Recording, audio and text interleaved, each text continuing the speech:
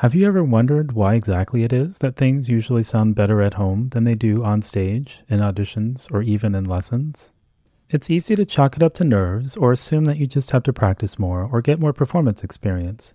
And sure, those things certainly are part of the puzzle, but a lot of times that's not really the true root cause.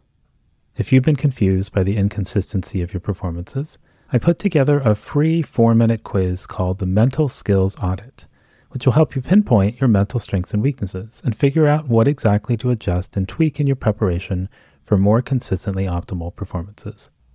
You can take the Mental Skills Audit online at bulletproofmusician.com/MSA.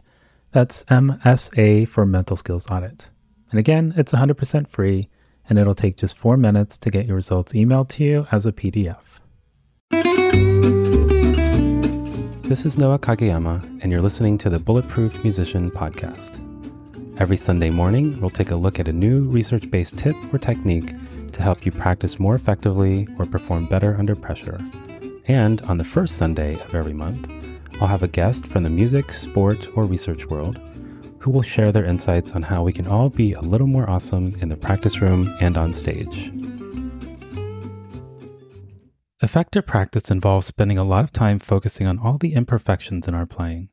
So whether we're nitpicking finger coordination, double tonguing, breath control, rhythm, intonation, or making nuanced musical decisions, it's easy to obsess about all the areas in which we struggle. Working on our weaknesses isn't all bad, of course, and there are indications that the best athletes and performers do spend a greater percentage of their time targeting their weakest areas than do intermediate-level athletes. But some musicians and educators have expressed concerns about this deficit-based approach and argue that we should spend some time cultivating our strongest attributes too, because it's our strengths which allow us to stand out and make the greatest contribution to our community and the world at large. So which is it? Should we focus on remediating our weaknesses or enhancing our strengths? And what is a strength exactly? Well, let's say that you're good with numbers, but you enjoy math about as much as you enjoy cleaning the leaves and gunk out of your gutters. Would math be considered one of your strengths? Well, maybe not, though it's not exactly a weakness either, right? Indeed, a strength is not just something that you do well. That's just one part of the equation. For something to be a strength, it must also be an activity or skill that you find energizing to engage in, something that you enjoy doing for its own sake. And when you put these two criteria together, you end up with 4 categories of activities we could be engaged in. This is based on the Realize 2 model developed by the Center for Applied Positive Psychology. Your realized strengths are things that you're pretty good at and get energy from doing. Unrealized strengths, on the other hand, are things that you don't get to do as often, but represent the areas in which you have the greatest upside or potential for future awesomeness. You find these pretty energizing as well, even if you're not as strong in these areas quite yet. Your learned behaviors are those things that you're good at, but find draining. Doing too much of these things can lead to disengagement and feeling burned out, so ideally, you wouldn't have to engage in these activities too much. Your weaknesses are the things you do least well, and perhaps more importantly, also seem to suck the energy and life out of you. In theory, it'd be nice to minimize the time you spend in this area too. The fundamental idea is that if you spend too much of your time engaged in learned behaviors and weaknesses, you'll find yourself underperforming because your greatest strengths aren't being leveraged. And maybe worse, you'll be prone to feeling emotionally out of sorts as well, from spending so much of your time engaged in activities that you find draining and unengaging. So does this mean that it's better to focus on enhancing your strengths? Well, a team of researchers in the UK recruited 240 college sophomores to take place in a goal-setting study. Everyone began by taking a strengths identification assessment to identify their top 5 signature strengths. Then they wrote out their top 3 goals for the semester, things like attend most of my lectures, or make the university football team, or stop drinking alcohol during the week. Next, they were asked about the degree to which they've used their signature strengths so far during the semester, with regards to their life in general. And then they were asked to what degree they've used their signature strengths in working towards their first, second, and third goals. At the 6-week mark of the study, the researchers checked in with each participant to see how things were going. Participants were asked the same questions about their usage of signature strengths and also reported on the progress they were making towards their 3 goals for the semester. At the 10-week mark of the study, the researchers checked in again to see if anything had changed. Lo and behold, the more participants used their signature strengths, the more progress they tended to make towards their goals. Maybe just as importantly, using signature strengths seemed to be connected with greater feelings of well-being too. So, at least from this data, it seems that achieving success isn't a matter of gritting your teeth and white-knuckling your way to big goals at the expense of your well-being and emotional health. It's about realizing these goals, but while feeling engaged and energized along the way too, which in turn makes you more likely to achieve your goals, which improves your sense of well-being and life satisfaction, which helps you persevere and achieve your goals in an upward spiral of success. So how can you utilize a strengths-based approach to achieving your musical goals? Well, the first step is to identify your strengths. Because while you can probably rattle off a list of at least a few of your areas for growth without a moment's hesitation, and no, the ability to instantly generate a list of your weaknesses doesn't count as a strength, try to name 2 or 3 of your biggest strengths. Not so easy, right? But not to worry, I have a couple things for you to try.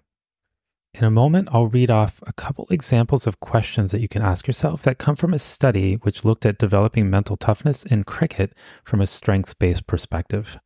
And in the off chance that you happen to be a cricket fan, I've included cricket-centric answers from the study as well.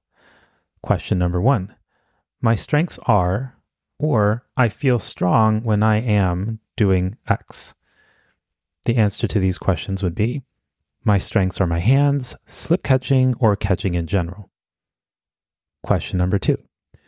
What is your best delivery? How do you get most of your wickets? Or in more musician-friendly terms, what is your best attribute? What is the most compelling aspect of your playing? What kind of music do you care about the most or feels like it was written just for you? Answers, again, in cricket terms, might be, by building pressure on batsmen and executing my bowling plan, reading batsmen and their game plans, breaking partnerships. If you're having difficulty answering these questions, another option would be to try something that clarinetist Jason Schaefer described in his recent podcast episode. The gist is to listen back to a recording of yourself and write down an equal number of positive and negative or critical observations. So for every critique you have of your playing, you must write down one thing that also sounded pretty good or is getting better. At first, it may not be super obvious, but over time, you'll start to see some trends in terms of the things that may be your strengths.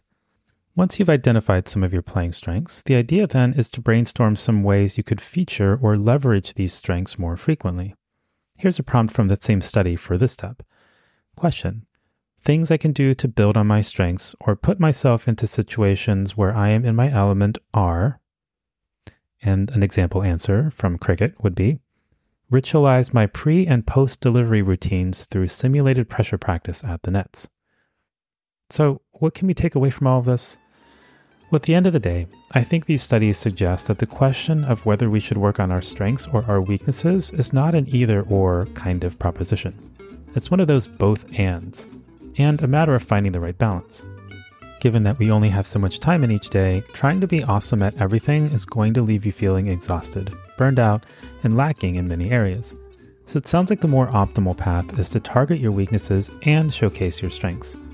To invest your limited energy in those areas that are going to give you the most return on investment, not just in terms of the level of your playing, but also in how engaged and energized you feel by working on aspects of your craft that you find inherently meaningful and which are truly and authentically you. You can find links to this week's study and other related practice hacks at bulletproofmusician.com/blog. If you found this episode helpful, please do share it with a friend or practice buddy who you think would also enjoy experimenting with it during the coming week. And if you'd like to explore this sort of thing in more depth, whether it be to get more out of your daily practice or to get better at managing performance pressure and shrinking that gap between what you can do in the practice room and what comes out on stage, you can learn more about the live and self-paced courses that are available at bulletproofmusician.com/courses.